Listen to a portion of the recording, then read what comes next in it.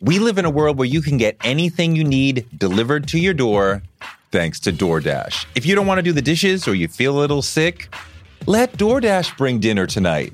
My family uses DoorDash all the time because it connects us to our favorite restaurants without us having to drive. Last night, we got some Indian food for my wife, some gumbo for me, and sushi for the kids. And everyone was happy, and we didn't have to do the dishes. The process of ordering was quick and easy, and I love DoorDash for real. So I was so happy to do this for them because I'm a customer, because I know DoorDash is your door to more.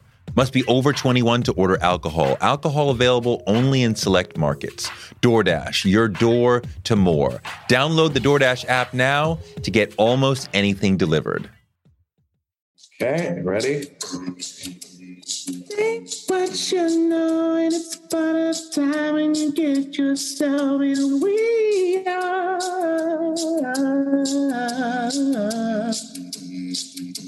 I wanna know some of the things she says. I'll think about everyone you need. I'll hold in it, things are moving real now. I'll have you seen you wanting you. Hey, good to a ratio. Okay, though. Good to a ratio. Okay, though. That might be the best question I've ever been asked.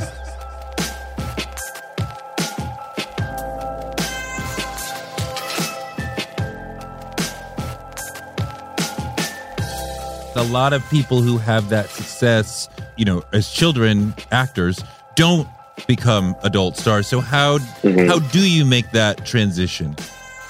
The first step that everyone misses is after you have your first hit, that's not the time to relax. It's actually the time to work harder. That's what a lot of people miss. They think, oh, well, I have a hit now. People are asking for me to do things.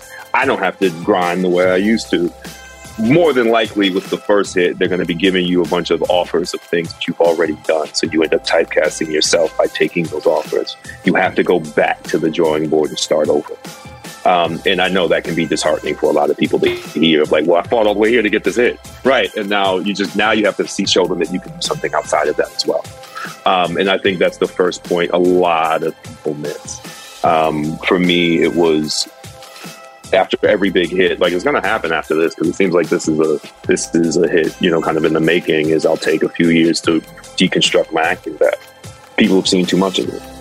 They've just seen too much of it, especially in TV. When people see you week to week to week to week, if you're doing the same performances in one role and another, they'll see and go, oh, that's just you. It's not a character. That's just who you are. So you kind of need that time to go away, deconstruct your work, and then come back to the drawing board with something new. Tyler James Williams is one of the stars of the hot new ABC show Abbott Elementary, a show that I love, and my kids love it too. I love it when we have a show we can all watch together. You know him. He was on Everybody Hates Chris as like a little kid. He was on The Walking Dead. He was in Dear White People, the movie. He has had an extraordinary career already, and he's not that old, and he's a deep thinker and an extraordinary actor. We talk about the child actor trap and how he learned to escape that.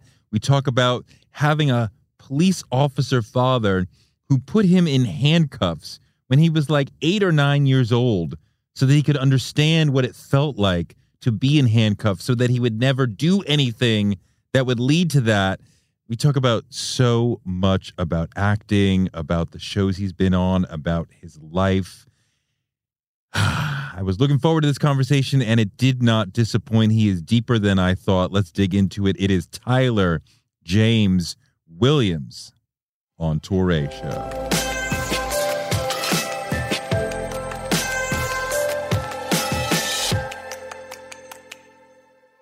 The show is hot. I love Abbott Elementary. Yeah, man, it's definitely a shot off like a rocket. We thought it was good, and we thought people would like it, but we didn't think they'd like it this much. I mean, like I've watched every episode. I'm all in. I love all these characters. I want to go like full down the road with them, and my kids are way into it as well. They used to always ask for Blackish. Now they're like, we want to watch Abbott Elementary. I'm like, what? Well, you get both of us in an hour. You get both of us in the same hour, so they can get both. They paired us together. It's great. But no, that's what I think, like, really works about this. It allows everyone to sit down again in front of the TV. And that's what network TV is supposed to do. Well, Blackish is multi-generational, right? Like, I think they thought it was a kid's show because there's kid characters. This, except for the one episode with the bad girl, the kids are not characters. It's all just the teachers. But they're way into it. Well, it's about their world. It's a workplace comedy about a space that they exist in. It's still familiar to them. And I think that's what, makes it really work for them, is although they may not fully grasp the nuances of the conversations that the teachers are having, they do know the space. They know what's happening. They know what's going on. And that's it's hard finding a topic that even kids can relate to. But school is something we all went through. It's interesting, too. It's a Black show, but you got enough white people in the mix that I'm sure a lot of white audiences don't feel, left out. So it's very inclusive. Yeah, I mean, it's the world. I think we're supposed to reflect what the world looks like. That's our job.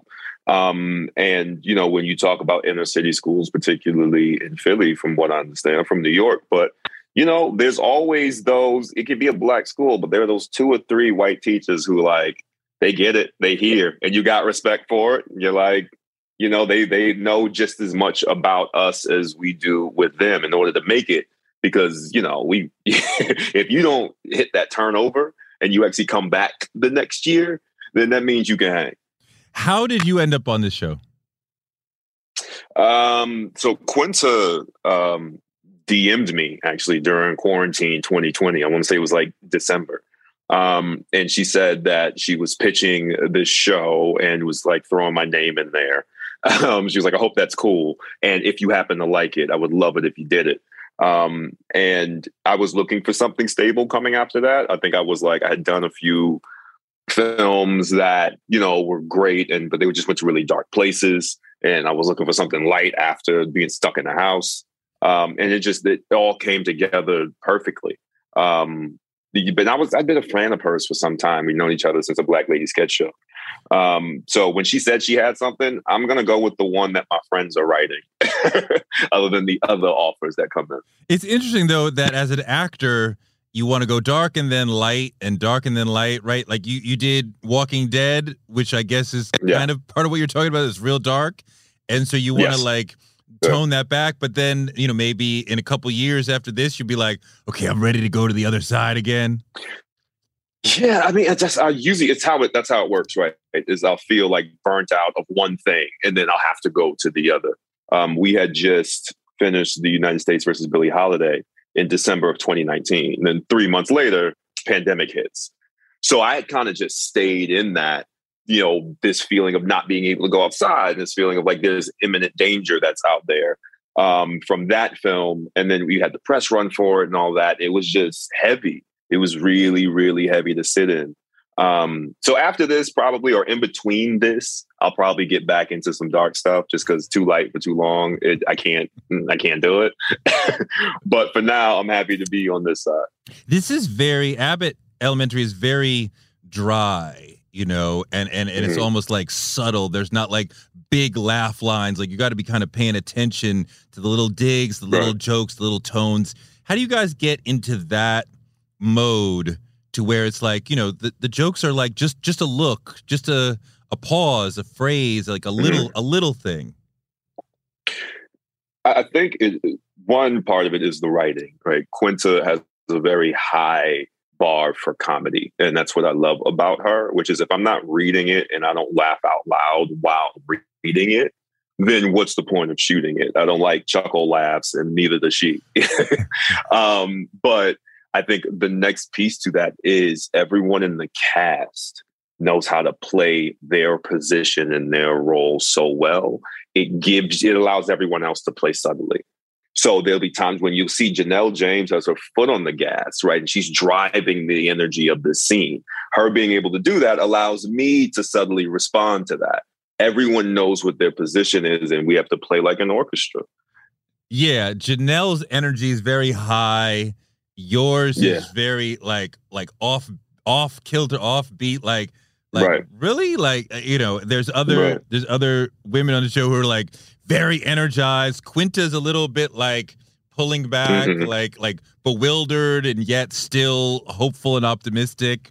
It's an interesting mix. Everybody brings a different energy. Yeah, I mean, that's comedy, though. I think people think of comedy and they think of like blowing out the joke, right? They think of like turning it all the way up to 10. The more I crank it up, the funnier it'll be, right? And a lot of times it's just too much. You need people who can do that. Then you need the people who can respond to that energy. And that's where, for us, we reside in like real world circumstances. We had this world of like either super dark stuff or really broad, big comedies. And there's a middle ground. I think there's a middle ground. I think eventually people burn out of both. They don't want too dark and they don't want too goofy. And for me, it's always funnier that way. If we play it real, we play it straight. You just give me a circumstance with conflict that, can make my character particularly uncomfortable, then just roll camera. I'll give you what he's going through. Yeah, you definitely do. I'm squeezed and uncomfortable very well. I'm nervous. I'm a little introverted, and yet I have to go out. Like you do that well. Thank you. I mean, that's where I reside. I feel like in life, generally, I find myself. I mean, massively introverted. You know what I mean? People think that because a lot of my career has been comedy, that like I'm trying to be out here and I'm always trying to get a joke out of somebody or a laugh out of somebody. And like, I would prefer to just stay in the house and read a book. So I always find a way to bring that aspect to the characters because I feel like that needs to be spoken for. How many of us are sitting in our own comedies watching the extroverted world dance around us? It's interesting to be an introverted actor because you got to push yourself in front of the audience, even if it's an imagined audience on television. And you're kind of like, I just kind of want to be to myself. Are you like nervous in terms of getting over the hump to get on the stage? No, because but I use introvert coping mechanism. So like all introverts have an extroverted face that they present to the world. That's how they get through life, especially in an extroverted society. And that's just it. I know how to put on my face really well. And I got good at that really, really young. And most people those who know me personally, they always say that it's like, you're absolutely nothing like what you give people. I'm like, yeah, no, because like I'm pretty boring. I'm a fairly boring human being. I got a lot of thoughts in my head, but like you don't see them when they come out. And that's, I learned how to put that on, particularly as a kid. When it was most difficult, you know what I mean? When you want to kind of disappear at times, you find ways to adapt to what the world is requesting of you. So if you had your druthers today, you didn't have to do press, you didn't have to worry about a job or a check, you would be at home with a book? Yeah. Yes. I mean, it's what I was doing before we started talking. What are you reading? I'm actually reading a book currently called Quiet by Susan Cain. And it's actually about, introverts and adapting to their world. And, because that's one of those things whenever press comes up for me of like, and here we are back out into the world, having to like figure out how to do this, although it's not in my, nature initially. But yeah, no, I mean, my favorite part of what I do is the prep. I love reading scripts and I love prepping characters and getting into their minds and figuring out why they do what they do. Performing it is, I guess the cherry on top because I get to sit in somebody else's skin. But after that, I'm completely satisfied. If I can prep a character, execute, go home, I'm good to go. So you get the script and you're thinking a little more deeply about like, who is he? 5 years ago, 10 years ago, where does he come from? Always, 100% of the time. It's the only way I can actually sit into the human being. I need to flesh him all the way out. And I think people don't think we do that for comedies. Right. But it's actually really important because when it comes down to improvise or you have those reaction shots, you got to know how this person feels on the inside about everything. So the more of the backstory you can build for yourself, whether it be working with the writer or just, our job as actors of giving them secrets that the audience and even the writers will never know. That it helps me. It helps me feel the person. And I think, empathically is where I feel purposeful in my work. I'm not just making people laugh. I'm like getting into the root core of somebody. Can you talk a little bit about some of the backstory for this character? Yeah, I mean, we're going to see some of it in episodes very soon. But I think if you're just trying to get into his mind, he's a Black man who lives in a world where the standard of success is very high. And you can't really find, or you don't see a lot of people who consider themselves successful, but not in positions of power. So he's struggling with this idea of, how do I live a successful life based on what has been laid out for me, while also having this thing now I'm finding where I love doing the on the ground work with these kids, but that's not glamorized. It's not a position where, like, we know teachers don't make a lot of money. How does he exist in this world and in this space doing work that he knows will be overlooked the majority of the time and won't be considered sexy or ideal from a romantic standpoint? But this is the work that he feels he's supposed to do. I spent like a lot of times journaling that stuff from his perspective of like, how am I supposed to make my way in this world without climbing a ladder? What if this is it? What if it's just teaching these kids until I no longer feel purposeful in that anymore? What if I'm not working my way up the corporate ladder or becoming more powerful? What if this is just that? And I think in today's societies, particularly for millennial and like Gen Z men, that's difficult to grapple with. You spend a lot of time journaling as him. Yeah, I do that a lot for all of them. Pretty much. I have like journals for each character. And I sit in the scenarios that come up in the context of the script and try to get through their thought process, not necessarily to resolve anything, but just to hear what their internal dialogue about it is. If we're doing your show in your life and there's a conflict that comes up, even if it's as simple as like, how am I going to make it to all the events in my life and show up as a man for all the people in my family? There's an internal dialogue that you have with yourself about how you prioritize those things. To make that character real, I have to be able to have that internal dialogue.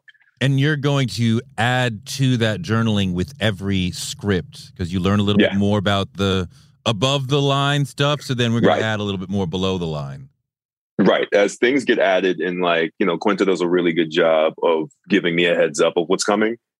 So then I can kind of like start already figuring that out. With film, it's a bit easier because like you can just start to finish. I know where I'm going. But with this, it will be an ongoing, process that, knock on all the wood, give it years of being here, should be pretty extensive. It's an interestingly female-dominated show, right? I mean, I guess you'd expect that for like teaching young kids, but like the big energy is coming from Quentin and Cheryl Lee Ralph, who's a legend, and Janelle James, who's amazing. Yeah. Let's talk about working with each of them because Quinta's the boss, and she clearly loves you. And her way of working is a certain way. Talk about working with her. Quinta, she was always a good writer, but I say on this, she became a really good producer. She knows what she wants, but she approaches the way she works in a way that's very healthy. And I don't think a lot of producers should like really take note.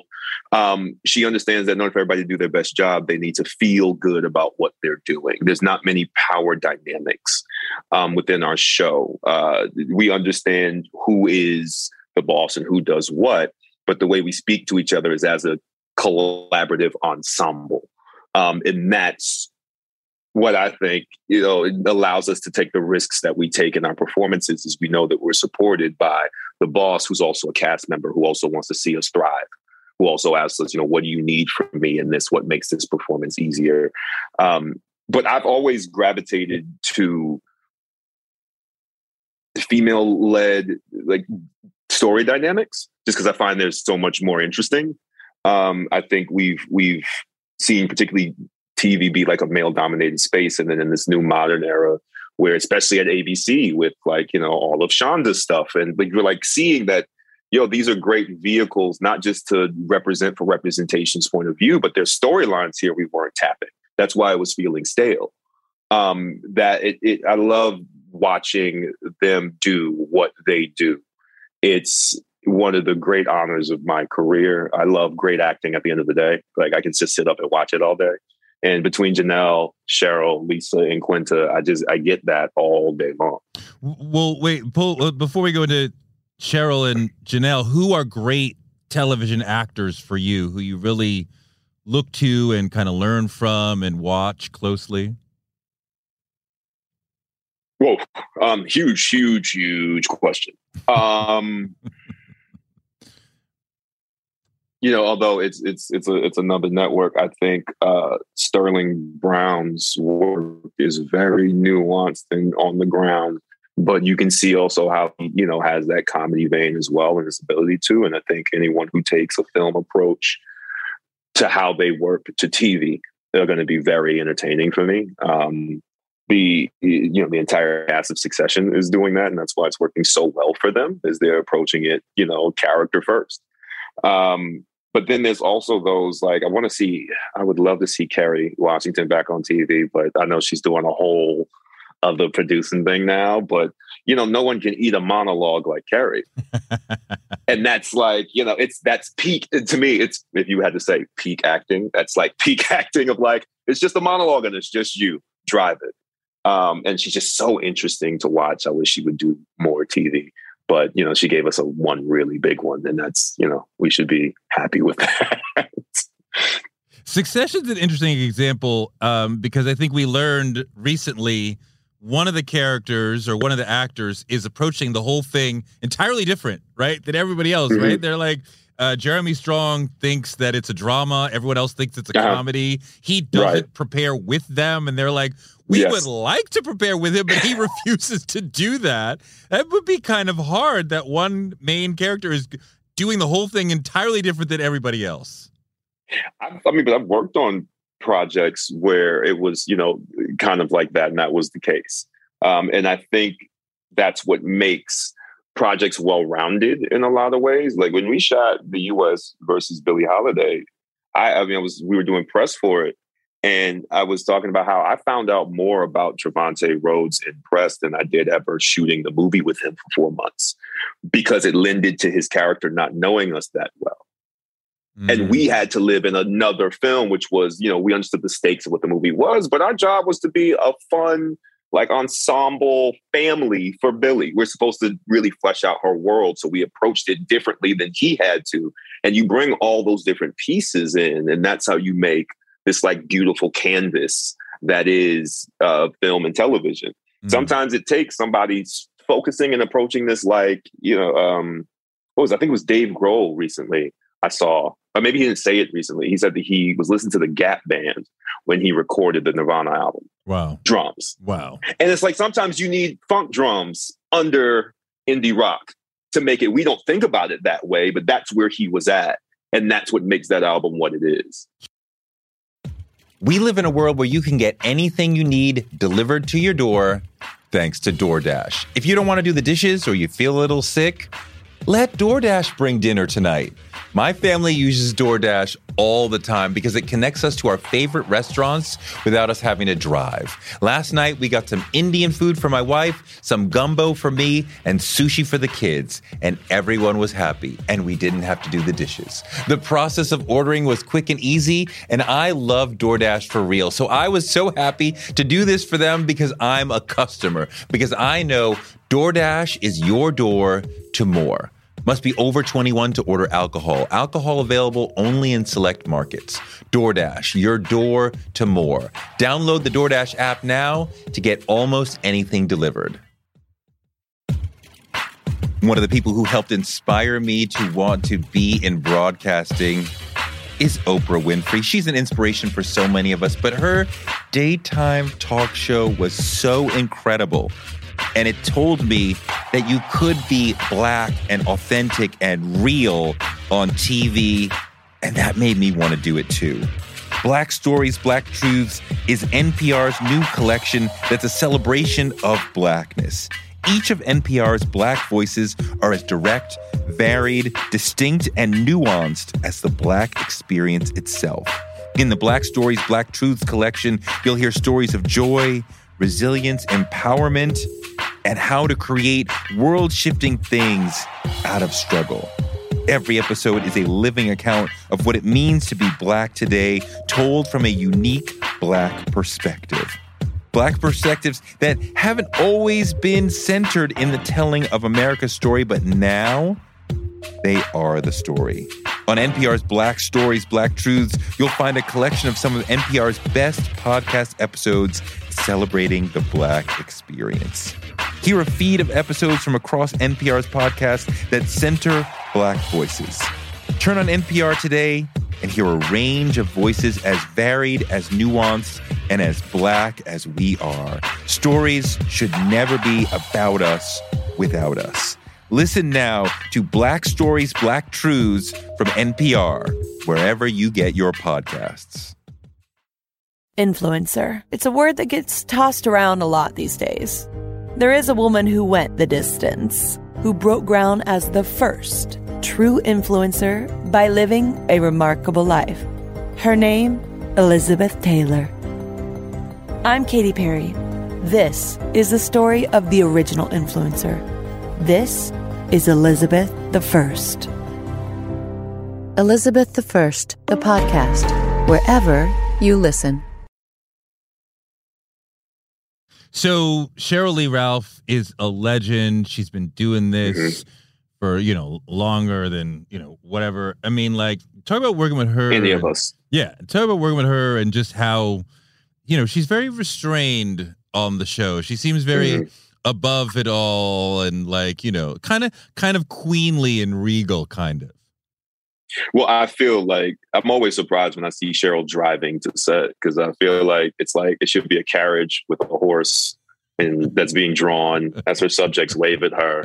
It just feels so weird to see her like driving behind the wheel. I'm like, no, have someone do that for you. You're royalty.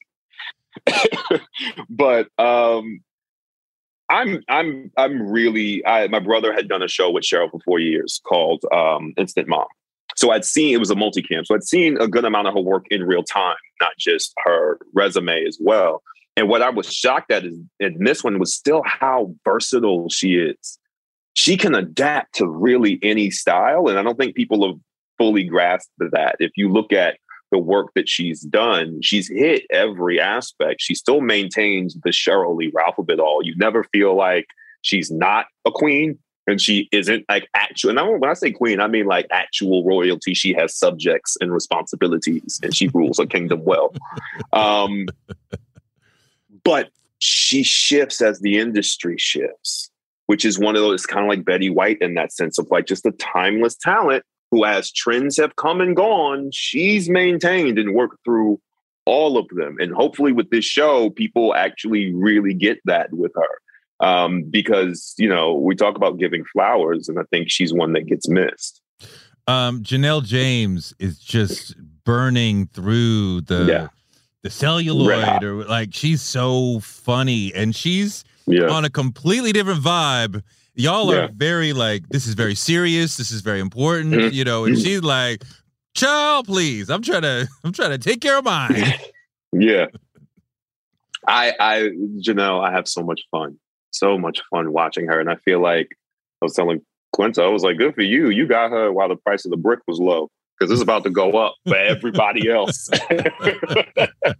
It's about to go up. She was one of those people who, like, I'm always incredibly grateful to actors like Janelle, because they allow me to do what I do and where I feel comfortable by driving the energy of a scene. She's like a drummer. You know what I mean? If she's not there to keep pace, where are we? We've yet to really see the magnitude of what she's capable of doing.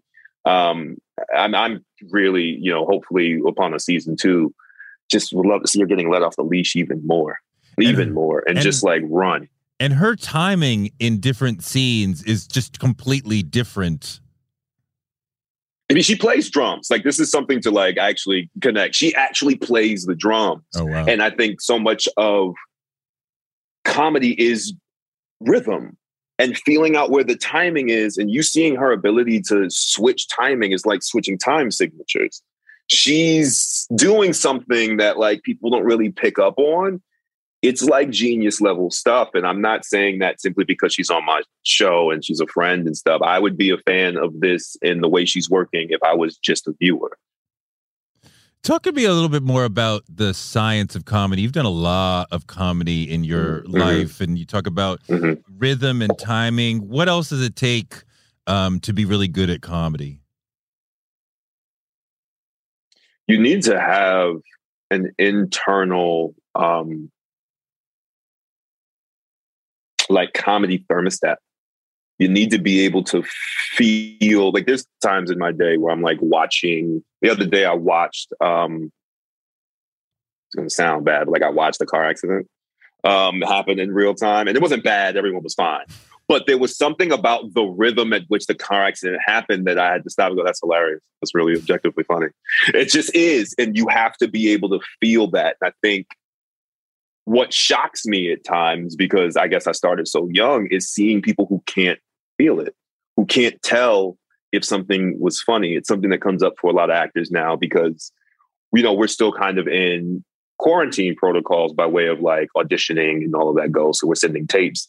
So a lot of people are complaining about not being able to go into the room for comedies because they can't feel if it's landing or if it's funny, you know, if no one laughs. And I'm like, I don't need anyone to laugh. You should be able to feel that, yep, that's the time. That's where it's supposed to be. I think Steve Harvey had said it once. And somebody had asked him to like teach a comedy class. And he was like, well, I'm going to start off here and tell you this. If you need the class, it's probably not for you. And that's kind of what comedy's like. You know, it's either you feel it or you don't. Either it's like James Brown. You know, he's not going to sit here and tell you what note specifically to play and, you know, what's time signature and put this. Does it feel good? Then that's what you're doing. And that's what you have to be there for comedy. And unfortunately, for me, at least, it's either you got it or you don't. Sometimes it comes in the pause and the silence, you know? Exactly. Yeah. If you can't feel that, and it's, you know, very improvisational at times too, you know, you have to look at what did somebody else in this scene just do? Oh, I'm watching it and then sitting here and waiting for the beat to come from me to play off the thing that they just did. And that way it's like jazz. It's like I'm listening and observing while also contributing at the same time. So I think your brain has to be able to split in multiple ways. It needs to be able to perceive and create simultaneously, because timing is really everything. But if you don't have that internal compass that lets you know if something is or isn't funny, it's just going to frustrate you. This is one of the things about your character that I like. You are pretty much the last one in, right? Like you just got hired. You kind of got introduced late in terms of the introduction of the characters. And right. You kind of have this look of like, this can't be this bad. Like, I can't believe how all this is going to, like the other ones have been there for years. Yeah. You just got there. You're like, this can't possibly be this bad. Yes, it and you'll like crinkle up the face in this way that's like, this can't be real. Like, yeah. Oh my God. Yeah. I mean, I love characters that speak for the audience because that's really what my function is, right? My job is for them to see it through kind of my eyes of how bad this is. And that's why, you know, when we have those fourth wall breaks, I'm looking at y'all. Like, I'm looking at y'all like, you know, do you see what I'm seeing here? We're having this moment together. And I think that, you know, even going back to like Everybody Hates Chris is what connected me, I feel like, to audiences very particularly. I'm looking at y'all. Y'all are experiencing things as I'm experiencing it. And I'm hopefully channeling what you're feeling at the same time. So that's what's also fun with this character is being able to experience the other characters with the audience. There was this great scene with you and Quinta where you guys were looking at the kids' drawings and you were like, I don't know what that is. And she's like, oh, well, that's an airplane. Oh, well, that's a king. Oh, well, that's you. Yeah. And as a parent, I'm like, I know what she's doing because I'm like, I'm looking like, yeah, it's clearly a king. And she's like, it's a king. And I'm like, yeah, because parents get the parent eyes. And if you haven't been there, you're like, looks like mishmash to me. No, that's clearly the sky. That's the sun. That's Santa Claus. That was a brilliant scene. Yeah, we I mean, the way that came together really well. We riffed that like 5 minutes before we started shooting it. Because there was no way to really write it because we didn't know, what was art department going to get together of kid drawings. So when we finally saw them all laid out, we just kind of started walking around. And the good thing is I don't have any kids. So I really don't know what some of that is. Like I can't do any of that. I can't trans. Like there was some I was like, obviously. But others, as we're going through it, I'm like, I'm really looking at this going, what is happening here? What is this supposed to be? And from that, we stitched together what ended up, coming out. We did a few passes at it. But that's what is also really fun about this show is, we're all coming from different points of view.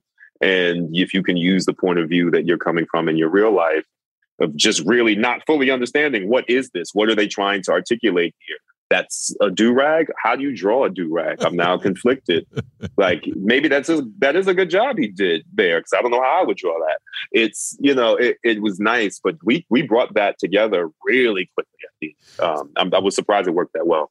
So yeah, you were Chris on Everybody Hates Chris, and that is that was a landmark show that everybody was like, eager before it came out. What is this going to be? Because Chris Rock he remains massive, but he was massive at that time.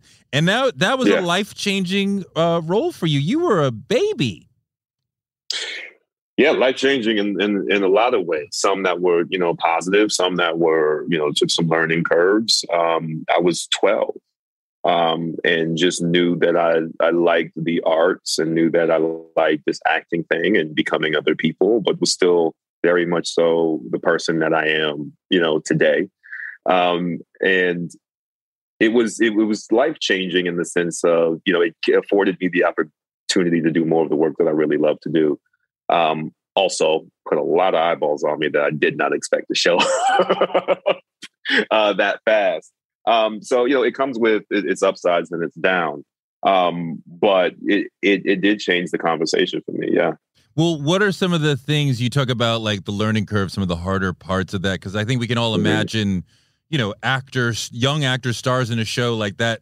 You walk in the door, people know who you are, but you're like, some of it was harder for you. So what was the harder parts? The harder parts is like, I think when we were all in our teens, we all have this idea of, wanting to fit in and please. And when there's that many people to please, it's much, much harder to learn that you can't please everybody, that you're going to piss somebody off, that someone's not going to like what you did. And the stakes are a bit higher as well. So I think that, I didn't have as much, I had peer pressure like everybody else had, but then also had this underlying thing of like, there's a career running through this. And if you don't know who the right people are in the right rooms, that could negatively affect you 5 to 10 years later. So I think I had to learn how to relax in that way and like lower the stakes. I think another thing was just learning how to have that many eyeballs on you at any given time. I think it was a show that really crept into people's houses and they felt like, we lived with them. But, as a kid and you're walking through the supermarket or through the airport and you feel everyone staring at you, it's a lot, especially, as you're going through puberty and like one of the most awkward times of your life. So I think I had to learn how to get used to the eyeballs. Now I can be outside and I can, as I'm walking by people, I can see them clock me from 3 blocks down. You know what I mean? I can hear all the conversations constantly and still stay in the moment.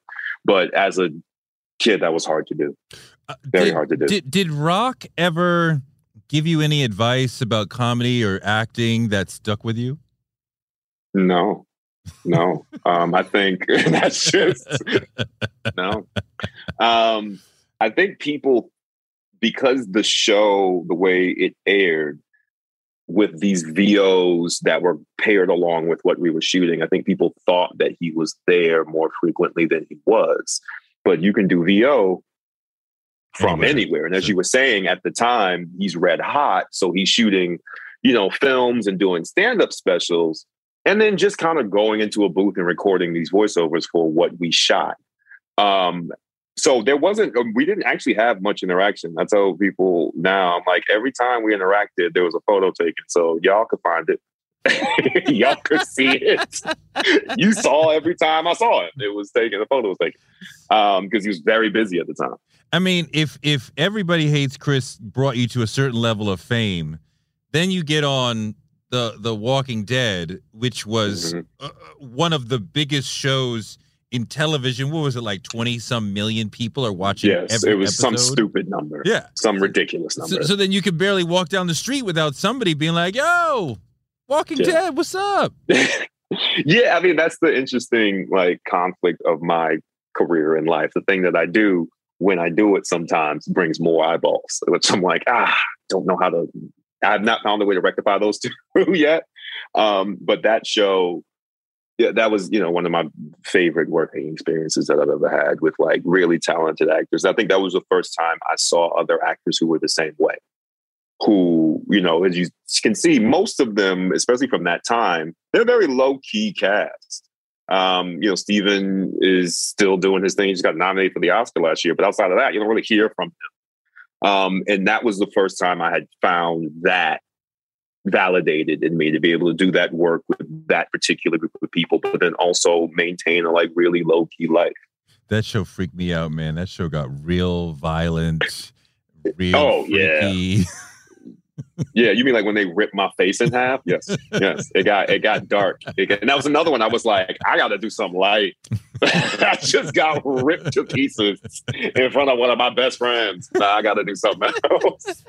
Yo, when Dear White People came out, I went to see it the first Saturday night it was out, and the audience was about 75% black. It was Lincoln uptown in on the west side, and I mean, the audience was doing everything that you would hope, yelling at the screen and laughing as one at big moments and getting all. I mean, that movie was a bit of a landmark for a lot of us, and you had a pivotal role. That was a big moment.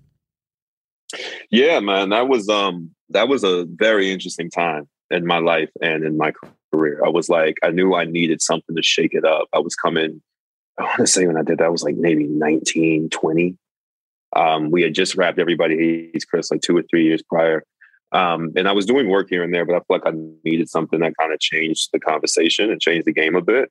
And then there was this script that hit my desk called Dear White People, which in today's world, you can imagine doing a project like that. But back then, I want to say it was 2012, we knew that either this was going to kill us all and end our careers, or it was going to be great. And I remember it was terrifying, man. We didn't know how that was going to be received. We knew that we liked it, and that we felt what was in it needed to be said. But it could have that could have been career suicide at the time. It just happened to work out. And everybody from that, Lena Waithe's career shot off after that. Tessa Thompson went from indie actress to A-list. And now there was a whole show that ran for 4 years after that. So it was a scary time. It was scary, but it was that's when I found that the best projects are usually the ones that's gonna scare the shit out of you. Right. I mean, I definitely I feel that in all kinds of creative things of if you are nervous going into it and you're how am I going to pull this off? Then you have a chance to be great when it's oh, I know exactly how to do this. There's no tension. Yeah, for me, I look at projects two different ways, right? Either it's a financial move, which means it's something in my wheelhouse that I know that I'm capable of doing, which stabilizes me to be able to do the things that I'm looking at going, I don't know if we can pull this off, but let's do it. Let's run it. And that's the creative side. And that, I love that feeling now.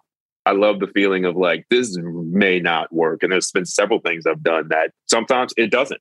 It just doesn't work. But that's the risk that you take when you roll the dice to feel that thing. What does eating healthy mean to you? Whatever your eating goals, Thrive Market is the best place to get all your groceries and household essentials. And getting Thrive shipped to your door is like having a great supermarket right outside your house. I love that Thrive Market carries brands with the highest quality ingredients and ethical sourcing methods.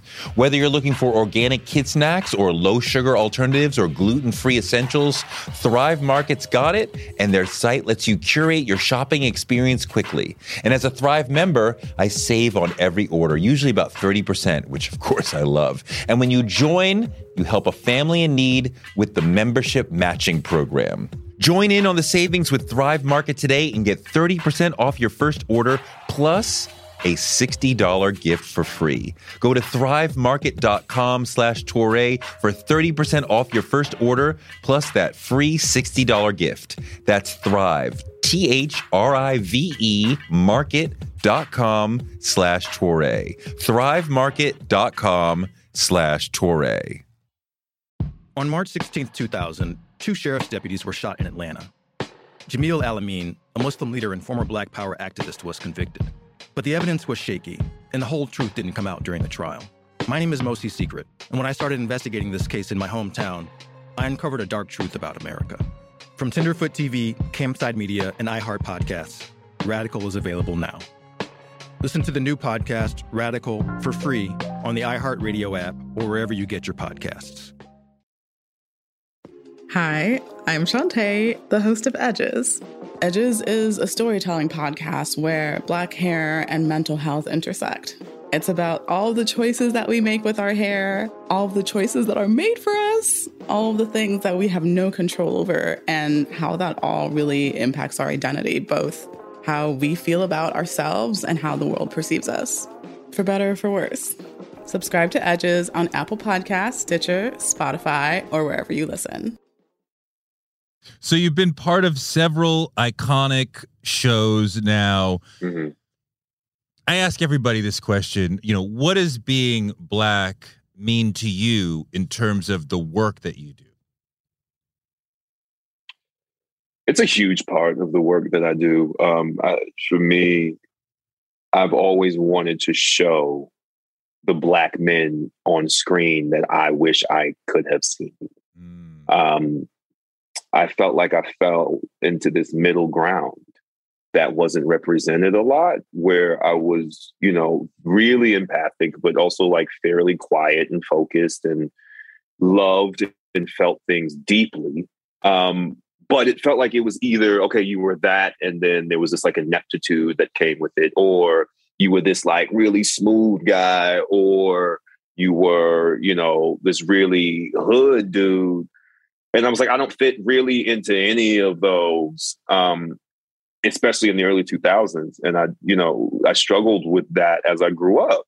And I think for me, I want to give Black men who are like me permission to exist, to just be, you're there. We see you, it's not just you were here. And I think the less we give of a binary with that, particularly for Black men, I think the healthier we can all be. If that happens to be your experience, great. But if you're in that middle ground in between, you need to know that that's okay as well.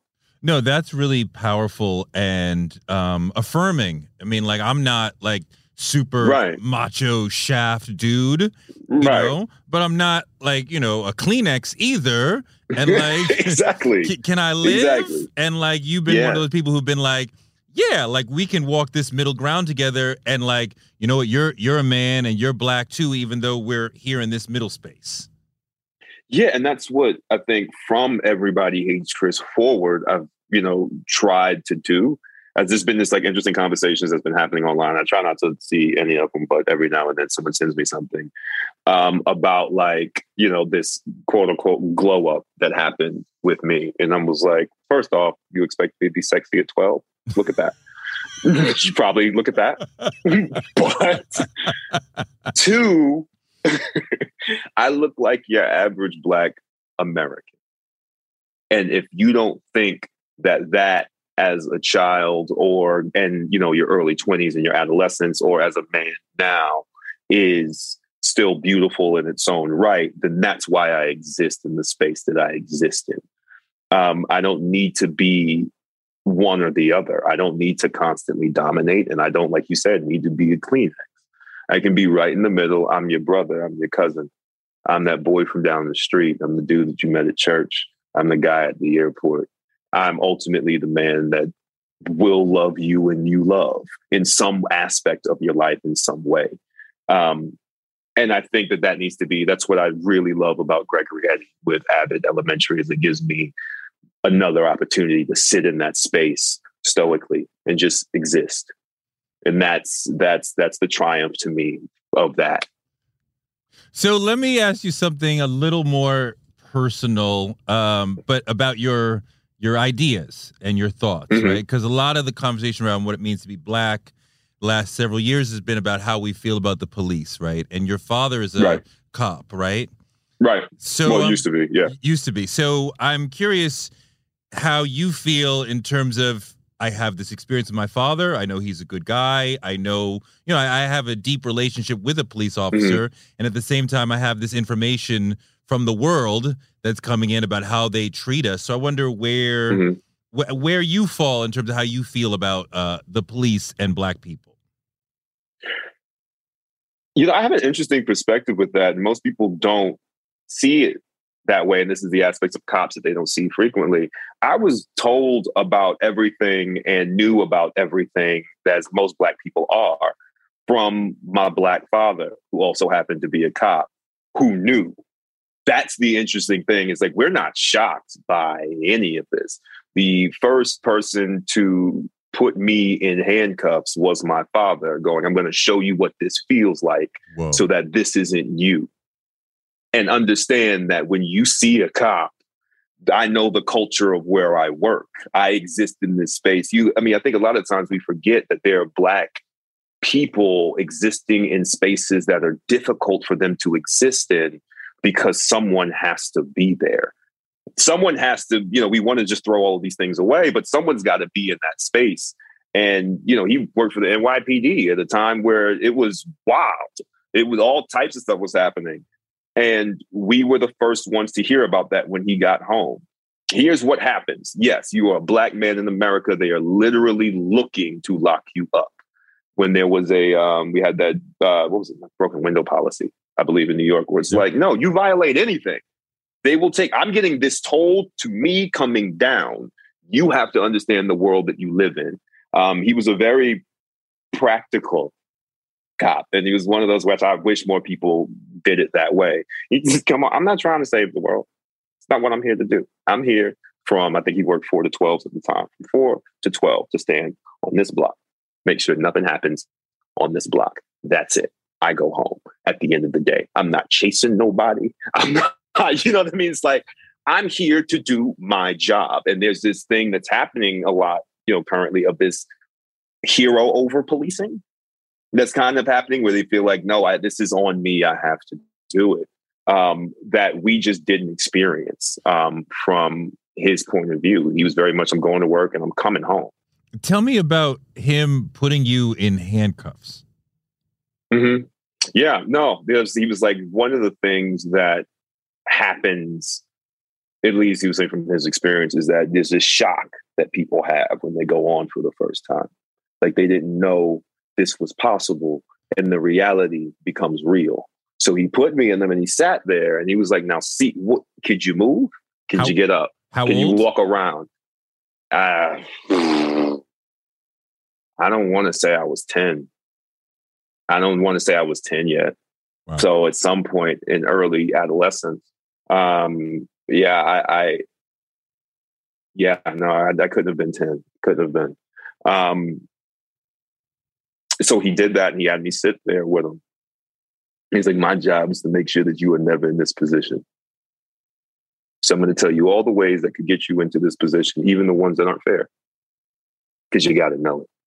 You have to understand that. And that's where we had that conversation, which it was very particular. It was a beautiful moment in some ways, but also a dark moment. I saw him reckon with the fact of like, I know what I'm hearing at work. I know what people are asking of me.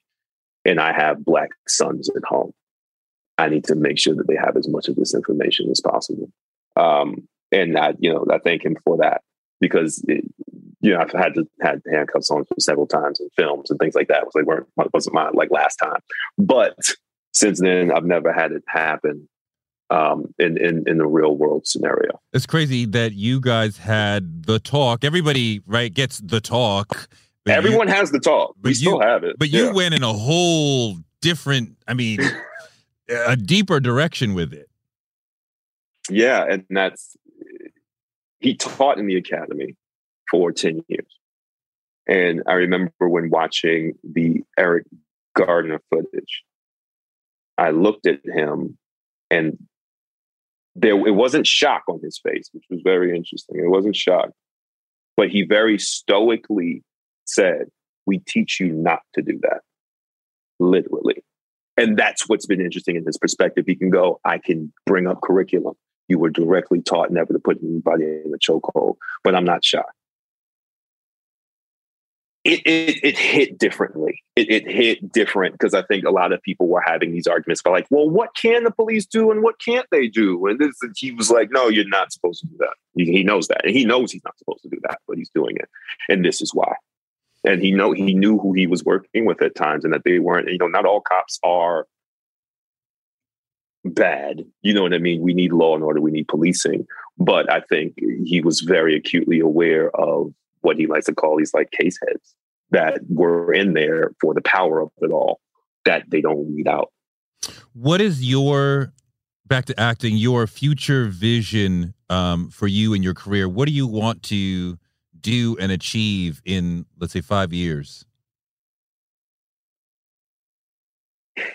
The purpose of my work will always be to, be what we talked about, right? To stand in the space for those who are like me, who do not see enough of themselves. But I think I'm just now coming to a place where I'm okay with having conversations from a development point of view, and telling stories that I think are particularly interesting. I think I, for a long time, was very focused on being a vessel and being the best vessel that I possibly could.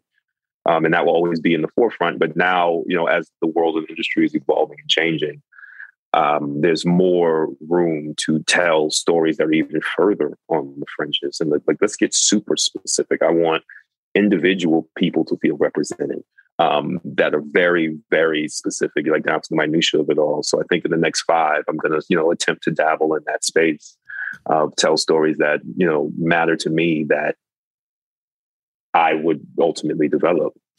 What talent or attitude has propelled you throughout your career? A lot of people hit one of these sort of highlights and don't get back to that level, and you've hit it numerous times. So what talent or attitude has helped propel you through this acting career? I say it to my agent all the time. Keep your head down, silence the noise, do the work.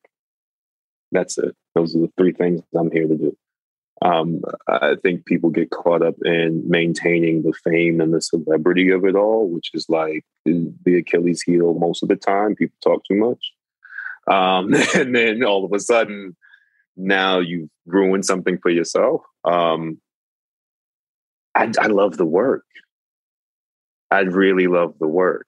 I love prepping characters. I love living in their skin. I love finding the gray areas of things that, it's not all right. It's not all wrong. They're figuring themselves out. That's what I'm going to keep doing and what I've been doing up until this point. If something does well, I appreciate y'all appreciating it.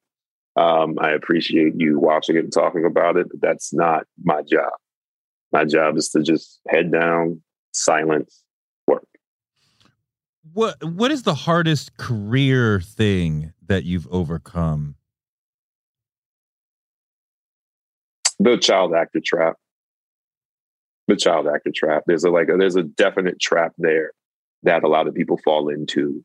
I think more recently we've seen Zendaya do it really well. She got, she saw it and she moved around it. And it's hard because for each person it's got to be different. There's no formula. for me, it was that. It was the don't try to maintain this. It will then drop off. Go away and come back and go away and come back and always come back with something that is good and feels heartfelt and is challenging. I think that was the hardest one to overcome. It took. I had a feeling it would take about a decade and to concretely do. So wait. So how do you avoid it? Because you're right. A lot of people who have that success, as children actors, don't become adult stars. So how do you make that transition? The first step that everyone misses is after you have your first hit, that's not the time to relax. It's actually the time to work harder. That's what a lot of people miss. They think, oh, well, I have a hit now. People are asking for me to do things. I don't have to grind the way I used to. More than likely with the first hit, they're going to be giving you a bunch of offers of things that you've already done. So you end up typecasting yourself by taking those offers. You have to go back to the drawing board and start over. And I know that can be disheartening for a lot of people to hear of like, well, I fought all the way here to get this hit. Right. And now you have to show them that you can do something outside of that as well.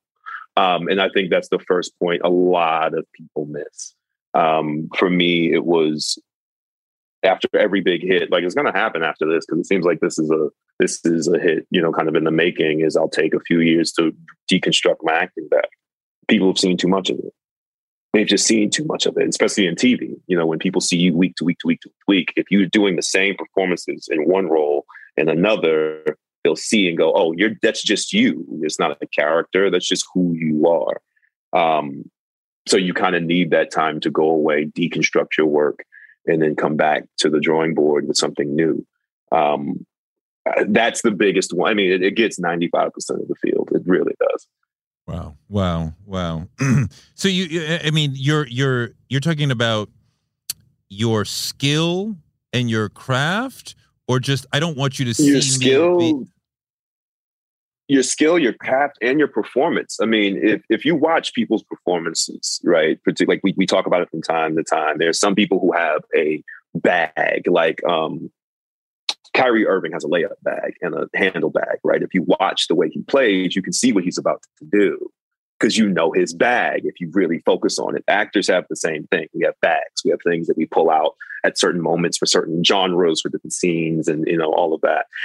Every time you have a hit, you kind of have to empty the bag and start over, because people, unless you have one of those iconic bags, like Denzel has one, for example, right? His is just iconic. It's something we can watch all day long. He can do it over and over again. I love it. He finds a way to incorporate it into, all of his work. But especially when you're young, if you default to the natural talent that you came in with, and you don't dig deeper and find some deeper truth, some more vulnerability, like get vulnerable. Don't gloss it over with the ego of whatever's happening. Get to the root of you, what breaks you, and bring that out into your work, whether it be comedy or not. If you don't do that, people will eventually catch on and they'll get tired. They'll get tired of what you do because you're just regurgitating the same thing. Some of it is a little beyond the child star's control, right? Because you're cute. We get to appreciating and loving the way you look when you're 12, 13, whatever it is. And then when you grow up, maybe you're still attractive to the audience. Maybe you're not. Like, you don't really have any control over that. No, you don't. But if you're leaning on it, then that's your handicap. You can't lean. And that's the thing a lot of child actors don't get, is what got you here, you have to abandon in a way, because it's the hardest thing in the world, right? When we see something that works, it's not broken. Why should I fix it? Because you haven't really seen that it will break at some point. So if you're leaning on that, you got to let it go. And you have to go out there and compete with all the other adult actors. What were they at? What work are they doing? What makes you think that you don't have to do that as well? That's at least always the way I've looked at it. I think it works differently for different people, but I think you'll see those who made that transition well. Zendaya being one of them. From Disney to Euphoria, someone obviously reworked their entire game. And that's usually what it takes.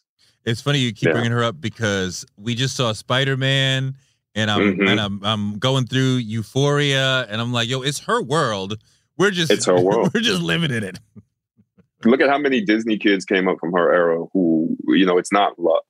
And I think a lot of people look at it luck, or they'll say, she's kind of got that whole model thing going on as well. But she doesn't that's not what you're getting in Euphoria. That's not what you're getting in Spider-Man. You're getting a good actor. This is somebody who went, I know how to do that bright multicam kid stuff, but now I'm going to go deep into my work and change it and appeal to an older audience by going to places that other people are scared of. I don't think she's killing it everywhere. And it's kind of weird to say that she's underrated, but she is still. The work that she had to do to get there's a whole well of stuff that's still in her that she's capable of doing that I don't think people understand what it takes to make that transition. And I'm super excited to watch where she goes. Last thing, your superpower, and you've kind of talked about this, but I ask everybody this. What is the thing that you do better than other people that has led to the success that you have had? Oh, empathy. I can empathize with anybody.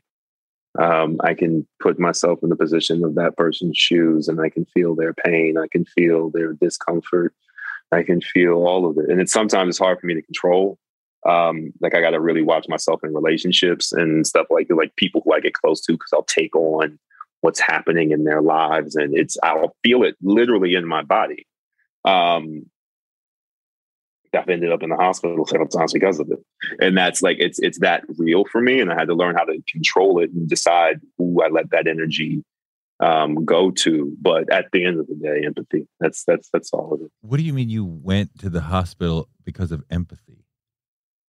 Oh, okay. So way to connect to other thoughts. I have Crohn's disease, right? And what Crohn's disease does is your immune system overactivates and it attacks aspects of your gut. And I can trace back pretty much every flare I've had to either sitting in something that didn't feel right in my skin, or feeling the stress of other people that I didn't necessarily have. My doctors were like, why are you so stressed out? They're like, life's not that bad from what I understand. But depending on who I'll have around, I'll pull it. And it'll send me into flare-ups, and then I'll be sitting in the hospital for 4 days, and I'm like, I know what I did. I shouldn't have identified with that person in their struggle as much as I should have. So it's a good guardrail for me. It's a good boundary. Yeah. But that's what developed. So yeah, you have to be really careful about who you allow into your circle for your health. My literal health. Yeah. No, I've had to purge people that, I've loved deeply and cared about deeply, simply because we weren't at the same place. And I struggle with not empathizing with people when they're in a place and taking on their problems as if they are my own. So it's we can love each other from afar, which was hard, very, very hard to do, to create that boundary, but it is necessary.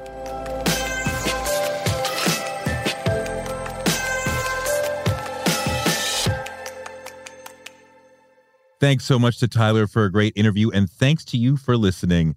Touré Show gives you fuel to power your dreams, because you can use your dreams like a rocket ship to blast you into a life you never imagined. You can make your dreams a reality. Maybe this show can help. You can find me on Twitter at Touré and on Instagram at Touré Show. Touré Show is written by me, Touré, and produced by Jackie Garofano. Our editor is Ryan Woodhall. Our photographers are Chuck Marcus and Shanta Covington and Nick Karp. Our booker is Claudia Jean. And we're distributed by DCP Entertainment. And we will be back on Wednesday with more amazing guests, because the man can't shut us down.